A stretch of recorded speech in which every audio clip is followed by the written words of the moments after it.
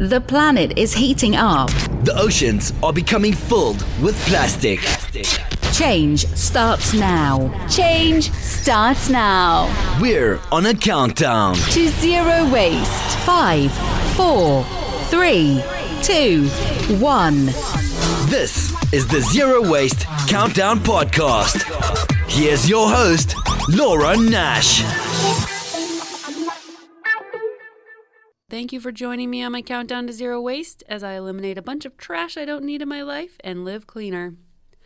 I couldn't do it without all the wonderful people I've had come on the show, and this week we have a special guest. His name is Daniel Silverstein, but you'll know him better as Zero Waste Daniel. He's a fashion designer who's refused to participate in unethical fashion practices, such as burning millions of dollars of clothes to keep a brand exclusive, or pay people unfair wages.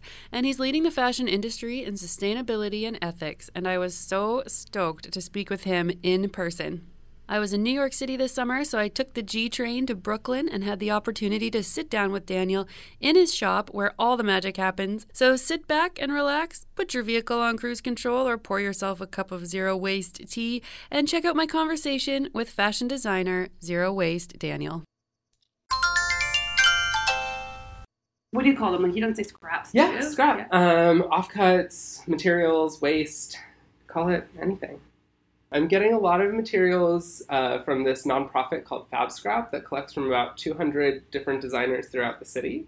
And they're collecting design room and sample room waste from designers, not production, but it's fascinating to see how many pounds, how much tonnage really is in just the design process. And then there's a couple of factories that I work with throughout the city, and I'll do like cutting room pickups from them. Mm-hmm. So here, are people still making a lot of clothes? Because a lot of industries like fall out a little bit, like especially around here. Like, remember there used to be like a meatpacking district and stuff like that? Like, there is still a meatpacking district. It's mostly nightclubs and restaurants. Exactly, and there's an Apple store. So yeah, there has been definitely the garment industry is getting pushed out of Midtown little by little. There are factories left. There's ones in Brooklyn, here in Greenpoint, in Sunset Park, in different neighborhoods, but they're very hidden, they're very tucked away, and it's interesting because our culture doesn't really value making things. I know. We're getting back to it, especially with the millennials and what's the one after the Gen Z? I think so. Yeah, the Gen Zers. They like the experience. We like the hand-making aspect of things. But we weren't really raised to value the labor. And so one of the things that I really want to do with this brand is take this scrap material that, you know, the whole philosophy behind trash is that once you put it on the street, it's fair game. I forget who the criminal was that they caught by going through his trash, but like once you put it out there, it's not yours anymore. And so industries, you know, Burberry is destroying $30 million of goods so that no one will get their trash. And then a lot of the fashion industry is just letting go of these scraps because there's no use for them. There's no culture for recycling them. We don't have any standard practices for what we should do with them. So trash, gone. And I'm sort of saying, okay, I'm taking this stuff off the street and I'm giving it back to everybody, not you or you or you or you, right? So I don't want to appropriate it for a color or a size or a kind of person. I want to say, like, this is what we can do for all of us. So it's genderless, all sizes, custom orders to accommodate special needs, and we just go from there because I think that less waste is better for everyone.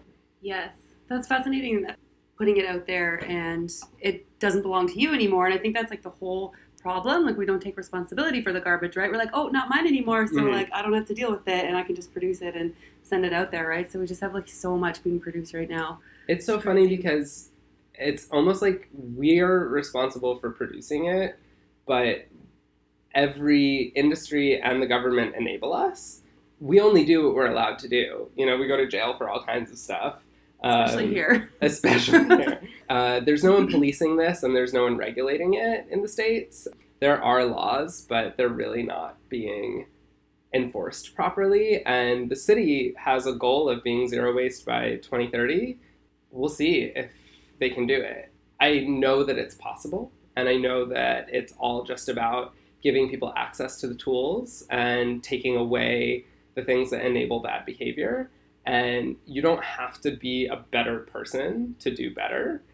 You know, you can still be a capitalist and do the right thing. And I think that people are just afraid of change. I think the big thing is like food, right? Yeah. Like we won't get into food too much, but that's what I see everywhere. And I'm like always trying to find food like on packaging. Yeah. It's hard to find food without packaging. It's interesting because the packaging in a lot of food is invisible. We don't even see the packaging. You know, it's clear and you only see the food. You don't realize that you have to go through a layer to get your food. And then you throw it away and you don't realize that you're doing it. So like there's just this moment of awareness that people need. And I've helped some people get there. I remember getting there myself. And I've also wanted something so bad that I've made the wrong choice before. And I know the lack of gratification that I get from that. So it's all a process for every individual, but the truth is, if there were stricter guidelines and you couldn't put that wrapper on something, you couldn't have that disposable package, then everyone would be fine. Yeah, we would just buy the options we have. Yeah, absolutely. So when you said you went on your journey, was it a process for you? Like, were you always an environmentalist? I only really recently realized that I was an environmentalist.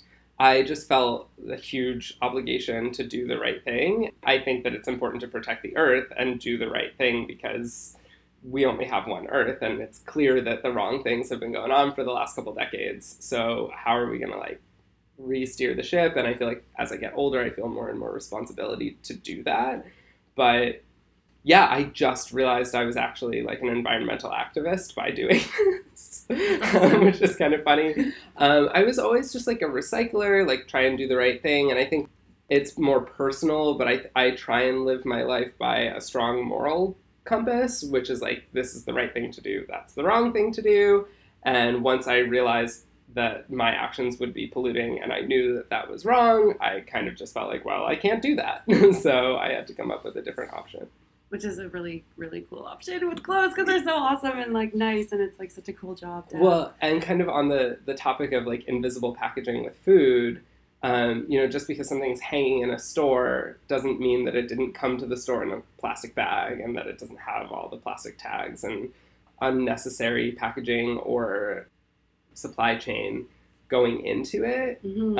And food, clothing, and shelter are our three biggest needs, and they're the biggest polluting industries. You know, oil is the number one polluting industry, but oil fuels all three of those. Of them. And we consume, and there's so much construction waste. There's so much food and food packaging waste, and there's so much textile and garment pollution from water to packaging to synthetics, and it's really important for the people behind those industries to start figuring out ways for consumers to consume responsibly. Mm-hmm. And you have a technique, is it called the re-roll technique? So what's that? So basically what I do is I take these scrap materials that I've gotten from wherever, and I piece them back together to make new sheets of fabric. So what I kind of like to think about it is like making cookies. If you've ever rolled out cookie dough and you've made your cookie cutters and you know you have the leftovers in between, with cookie dough you can ball it back up and roll it back out and cut out another round. And in fashion, we do something really similar where we lay out patterns and we cut around them, but we have no infrastructure for what to do with the leftovers, no plan, nothing. So it just gets tossed, and that's what I make my clothing out of. So I make this fabric by stitching those pieces back together, and I call it re-roll because it's like we're re-rolling our dough or our fabric. So could you sell the rolls to other people as well, or is it just for your line? Yeah, I've done a lot of brand collaborations where we'll sell fabric that's either made out of our scraps or out of their scraps back to them, and they can incorporate it into their own collections, make their own pieces out of it, or do something cross-branded between us and them. Are you consulting too? Like, are you helping them like pick up these techniques? Most companies are not set up to deal with their own scraps because it's a whole production level. And I try and explain to people we do two things. We make textiles and we also make clothing, and they're two totally separate functions. So a lot of these people look at us more as a resource than as a source of information. But for other people looking to do that, yeah, definitely consulting and trying to help people move their business in the direction of closed loop. Yeah, absolutely. And you were on a show too, right? It was an NBC show? Yeah. Fashion Star. Fashion Star. How was that? It was amazing. I was with a fellow Canadian. Oh, really? She's Awesome. a super talented designer named Cassandra Hobbins. Cool. And that was in 2013, so it's been a solid 5 years. We filmed it in 2012, so it's been a minute, and I feel like that experience was so incredible. I just learned so much about how to present my work, commercial viability. One of my favorite things I was just saying to someone the other day is a phrase that I learned on that show: retail is detail. And I think that is something that I really took away from that experience with me. I make really basic pieces: hoodies, sweatshirts, joggers, just stuff everybody can recognize, but it's the detail that goes into the fabric that makes them something people really connect with and always leaves them flying out the door. And I think that was something I really got from that experience. I was 22 when we filmed the show, and I was just starting my career and just graduating school and getting one foot out the door, and to come back and 5 years later really see the value of just those little pearls of wisdom that I learned along the way was gratifying and definitely a good reason to participate. Nice. Did you go to school for fashion too? I did. I went to FIT, which is the Fashion Institute of Technology here in the city. I did their 4-year program, and as part of that, I spent a year in Italy, which was cool. Wow. That's the fashion center of the world, maybe? Am I right? I mean, New York, London, Paris, Milan, Okay. Tokyo. So one of them. It was incredible. So, I mean, every country sort of has its own thing, and I feel like New York Fashion Week is very much about streetwear, ready-to-wear, young designers, trends. New York has always been known as the breeding ground for young designers. Paris is sort of the couture capital of the world, the Dior, Chanel, tippy top of the industry. And then Milan is craftsmanship. I mean, that was really what we were there for. And when you think about the great Italian designers, Dolce & Gabbana, Armani, Versace, those brands are all about the quality of the clothing. You know, it's simplistic design, things you can wear forever, and the fact that the teams and the houses behind those brands are generation-old techniques that have been going from family member to family member for years and years and years. Prada started as a luggage and leather company, and after decades of doing that, launched an apparel business and had the resources in Milan to be able to do it with the finest quality possible. And I think that's a really important thing to take away from that year there. I feel like I really learned a lot about the global perspective on design, and where in New York I was being forced to churn out new ideas constantly, work harder, later hours, push myself to be the most creative designer I could possibly be. In Italy, I was learning work-life balance, and also that I needed to figure out how to specialize, because you can't be everything. And there it's it's 6 o'clock, the school's closed, you must go home and have a cocktail now. That was the lifestyle. And so you only had enough time to become an expert at one thing. Mm-hmm. And I saw someone whose entire life was devoted to just knitting, whose entire life was devoted to only fixing sewing machines, just the craft of hand sewing, just printing on leather, very, very specific tasks. And I realized that just doing one thing for my entire career might be enough for me, and started kind of getting on an indirect path to finding out what that one thing might be. So what would you say the one thing is, if you were to put it in a sentence? Yeah, I had another experience while I was at FIT that really kind of shook me to my core, which was in my first week of classes. I went to my first art and design class with this amazing professor. His name's Steven Stippelman. And he wrote the book that FIT teaches on illustration. And he's just a genius whiz, amazing. And, drips artwork out of his hand. It's no effort for him, and everything he does is just oh. So in this class, he was like, listen, you just need to decide. He's a really funny little man, like older gentleman, mustache. And he's like, you just need to decide what you want to do with your career. Like, because there's two kinds of designers. There's good designers and they get work and they do things and, they see their designs walking up and down the street. And then there's great designers and they change the way people dress. And I was like, oh, like someone knocked the wind out of me. I was like, oh, I have to be a great designer. Like, that's what I really feel like I'm supposed to do. And it's been such a long time since we had that revolution of DKNY and Tommy Hilfiger and Calvin Klein, like, come into New York and shake things up. And then in the 90s, we had this, like, grunge movement where Marc Jacobs sort of made it popular to make streetwear something you would buy in a retail store. And I think that really marked the sort of great casualization of America. And it's happened, and there's really no silhouette to innovate on. There are incredible geniuses that come along and inspire millions and millions of people, like Alexander McQueen, with their handwork and their concept and the emotion behind what they do. And there are other ways to reach people in design by touching them on every single day of their lives.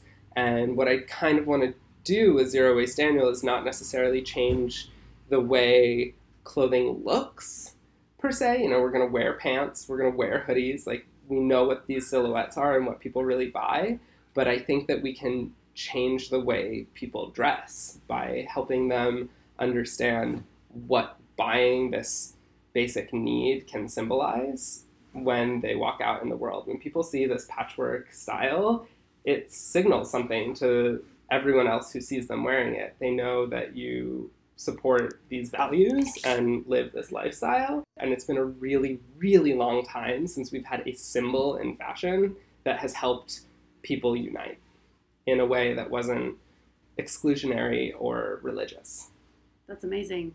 Is the future going to be tailored clothes, like made to order? Yeah. So it might be. I think it's going to be a reinvention of what that means. So I think if you look at industrial design, for example, we've gone from a place where having a house was such a luxury to something that anyone can have, right? You can buy a prefab home and buy the parts and build it in your backyard, or a mobile home, or all sorts of different options in between. And then you look at the way people started outfitting their homes with these designs that could be customized very easily. You can lift a shelf slightly higher. You can buy this different arrangement of shelves so that it'll fit custom to your space. And it's this phenomenon of customized industrial design. And I do believe that is the future of how we'll dress. So things will be made to order and will be customized by the consumer, but they won't necessarily be made with the original level of craftsmanship and quality. Mm-hmm. I think people don't really realize, because we've trained each other to think that clothing should be really cheap, people don't realize necessarily how much goes into clothing. But I think Lee Edelcourt explains it in her anti-fashion manifesto really well. How can something that starts as crops on a field and needs to be grown, harvested, spun, woven, cut, sewn, packed, shipped, cost less than a sandwich? Yeah. I mean, it's crazy. The important thing right now is to remember that we have an opportunity as a community and as an industry to not just educate, but demand that we do the right thing, which is to not take advantage of human resources around the world, not just natural resources, by devaluing them and teaching each other that it's okay. Mm-hmm. There's so many more costs other than money, right? Mm-hmm. The cost of something is something that I really struggle with. I just feel like as part of my design education, I wasn't really taught to properly value the time that I take just to design something. Forget about the one or millions that you produce after it's been designed. It takes a really long time to design something well. And part of designing it well is to make sure that it's made out of things that are good for you, that there's no byproducts that are going to be left behind, that it's going to get to you in the best way possible. All of that is design. And people think about design as like sketching or drawing or just coming up with an idea. And really, that's just sketching or drawing or coming up with an idea. True design is solving problems and coming up with systems that meet needs and not just putting useless things into the world. Mm-hmm. That's so well said. Thanks. I think it's really neat that you're saying that you weren't totally an environmentalist. Like, you're doing this out of morals. Yeah. Which is so cool. Like, there's so many reasons to do the right thing, right? Yeah. I think that for me personally, figuring out the difference between what I needed and what I wanted was really important. And when you scale all the way back to what your actual needs are, and, you know, people want to live a healthy lifestyle, so they have to work harder so they can afford a personal trainer so that they can keep eating McDonald's. Like, if you scale all the way back to, like, I don't need the thing in my life, I just want this, and sort of get to a place where all you have are your needs met, you can live with so much less. Yes. And it feels really freeing. I was trying to reduce my consumption over the years, and when I finally had a total huge life shakeup, and I ended up moving into a new apartment, ending a long-term relationship, changing my whole life around, and saying, okay, I actually have less. So how am I going to live with less? I just found I was so much happier, so much freer, needed less. There was no void in my life with just my basic needs met. I was happy. Mm-hmm. And when you look at all the beautiful and wonderful things that we have in the world, like a view of a sunset or a book that your friend can lend you, like, what do you need all the internet and cables and shiny things for? Because there's so much already out there that's for free. That's what I love about here so much is the people. It's so nice. Like, I just want to hang out with people while I'm here, you know? Like, yeah. I'm not shopping or, like, any of that stuff, you know? It's so cool. And there's something about being in the city that can be very hard because it's almost like if you've ever seen Finding Nemo, you know, when all the seagulls are like, mine, mine, mine, mine. Everything is like, everyone's claiming everything here. Really? But then there's so many wonderful places like Central Park or just on the street where nothing belongs to anyone. And these public spaces are a really exciting place where all different kinds of people are fine being together. And I think that that's really what the heart of this city and this country are. But unfortunately, it's become so much about what's mine and what's yours. And I think when people living their own personal lives or at work start thinking about how we do better for everyone wins. So you're a minimalist in your home? Like, it would be impossible to call me that if you could see the state of my home right now. I'm practically a hoarder. No, I'm definitely like a minimalist in the sense that I'm always reducing what I'm accumulating and trying to make sure I'm not taking new things in. I like to repurpose things, and I'm very much a DIYer. So I have just like this tons of fabric scraps at home, but my coffee table is a sideways filing cabinet. So, you know, it's a mix of the two. Definitely trying to reduce what I have and definitely stopped consuming in any measurable way. That's cool. That's why I call it the countdown. Yeah. I'm always like just counting down. Like, I don't know if I'll ever get to zero, but you just think of things that you don't need and you take them out of your cupboard or you replace it with something.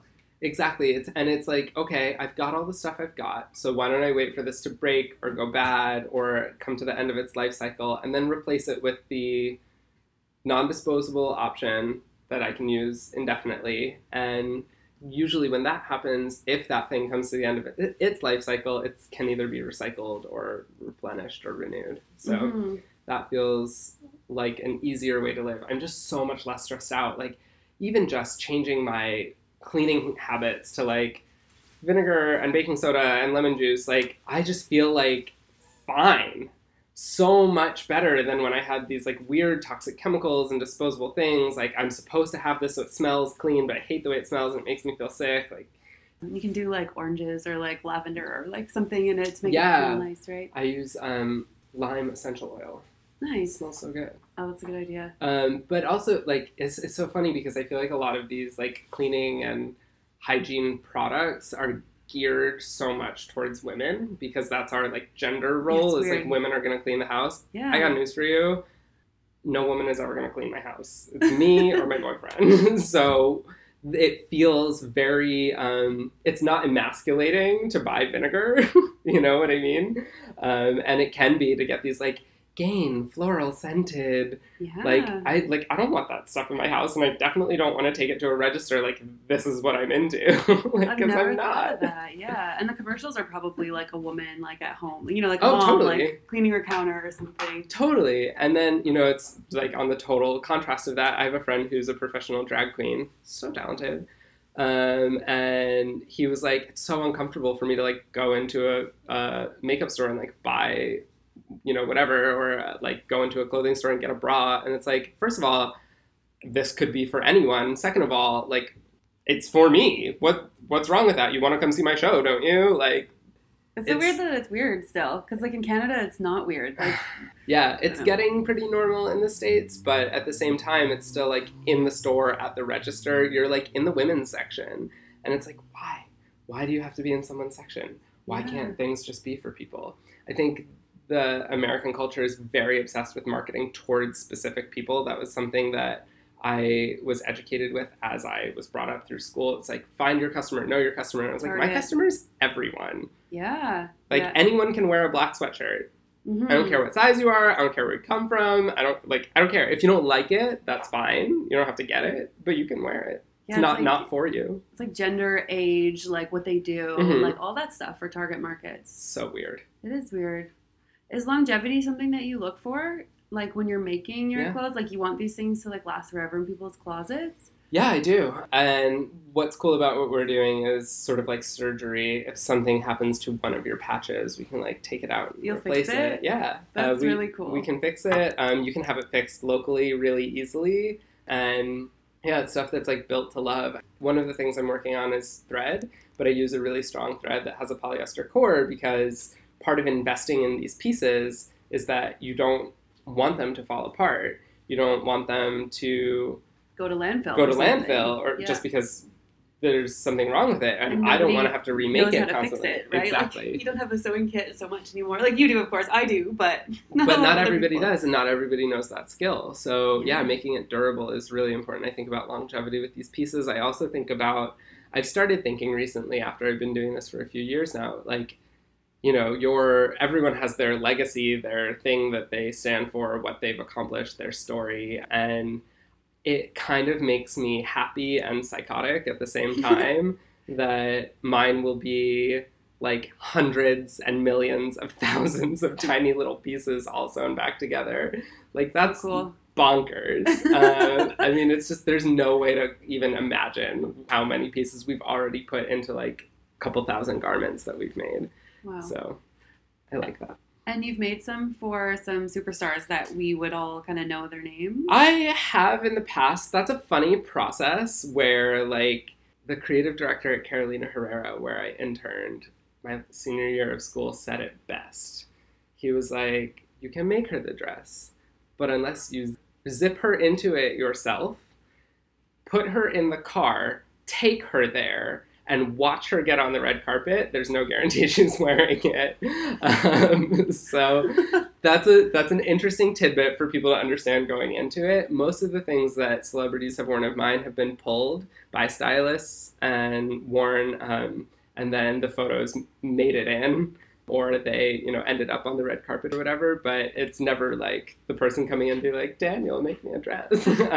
I've had pieces on Jennifer Hudson, Kristen Bell. I had something on season 4 of Broad City, which was like the most amazing thing that's ever happened in my life. What show? I love that show. I love that show. I introduced it to all my Canadian friends. Like after coming down here, I saw them live, and now all my Canadian friends watch it. It's so good. It was on the Mushrooms episode. That one's crazy. Yeah. It's like new animation. Like, yeah. So at the very end, Ilana's wearing my sweatshirt, which is really cool. Oh, that's awesome. I'm going to have to go watch that again. A couple other, some New York people. Broadway actress Alexandra Socha just wore one of my pieces to the opening of her new show, Head Over Heels, which is cool. And it's fun to see people who are in theater, in film, in TV, in music, who are now aware of this brand being like, hey, can I get something for my event? I'm like, yes, let's do this. So cool. If you're listening and you have a project or an idea, a show, anything, like, I love getting this message out there. And as the brand grows and people know what the patchwork means, it makes me so happy that artists want to support it. Awesome. Do you work with Lauren Singer at all too? Like, do you have clothes in her store? Not anymore. I originally co-founded Package Free. Oh, you did? Yeah. I didn't know that. Yeah. I brought the concept to her in 2016, 17. We partnered up and started the store. And then after the holidays of 2017, she took over. Yeah, it's interesting to get all of these products into your life, you know, like soap bars and Yes. stuff. It's so good. Well, this is so awesome. I'm so happy to come here, and thank you so much for inviting me. It's so amazing. Coming. It's so cool to see everything here, and like we have your sewing machines here, and like there's clothes everywhere, and like it's really cool. So thank you. It's awesome. So thank you for that. Yeah, my pleasure. Come back anytime. That was Daniel Silverstein. His fashion label is Zero Waste Daniel. This week on my countdown to zero waste, I dyed my hair back to its normal color. I'm going to miss the blonde, but I won't miss the roots. I won't miss the money that I've been spending on getting my hair done. And also, I'm probably going to go gray soon anyway, so it's nice to see my natural color before that happens. Don't forget to subscribe to the Zero Waste Countdown podcast on whichever platform you listen in on, and you can follow me on Instagram at @0_waste_countdown. And if you're interested in becoming a patron of the show, you can find us on Podbean and click the button that says Become a Patron. For as little as $1 a month, you can donate to the Zero Waste Countdown podcast and radio show to ensure that we get better equipment and we bring you the latest and greatest information in the zero waste world. Change starts now. This is the Zero Waste Countdown Podcast.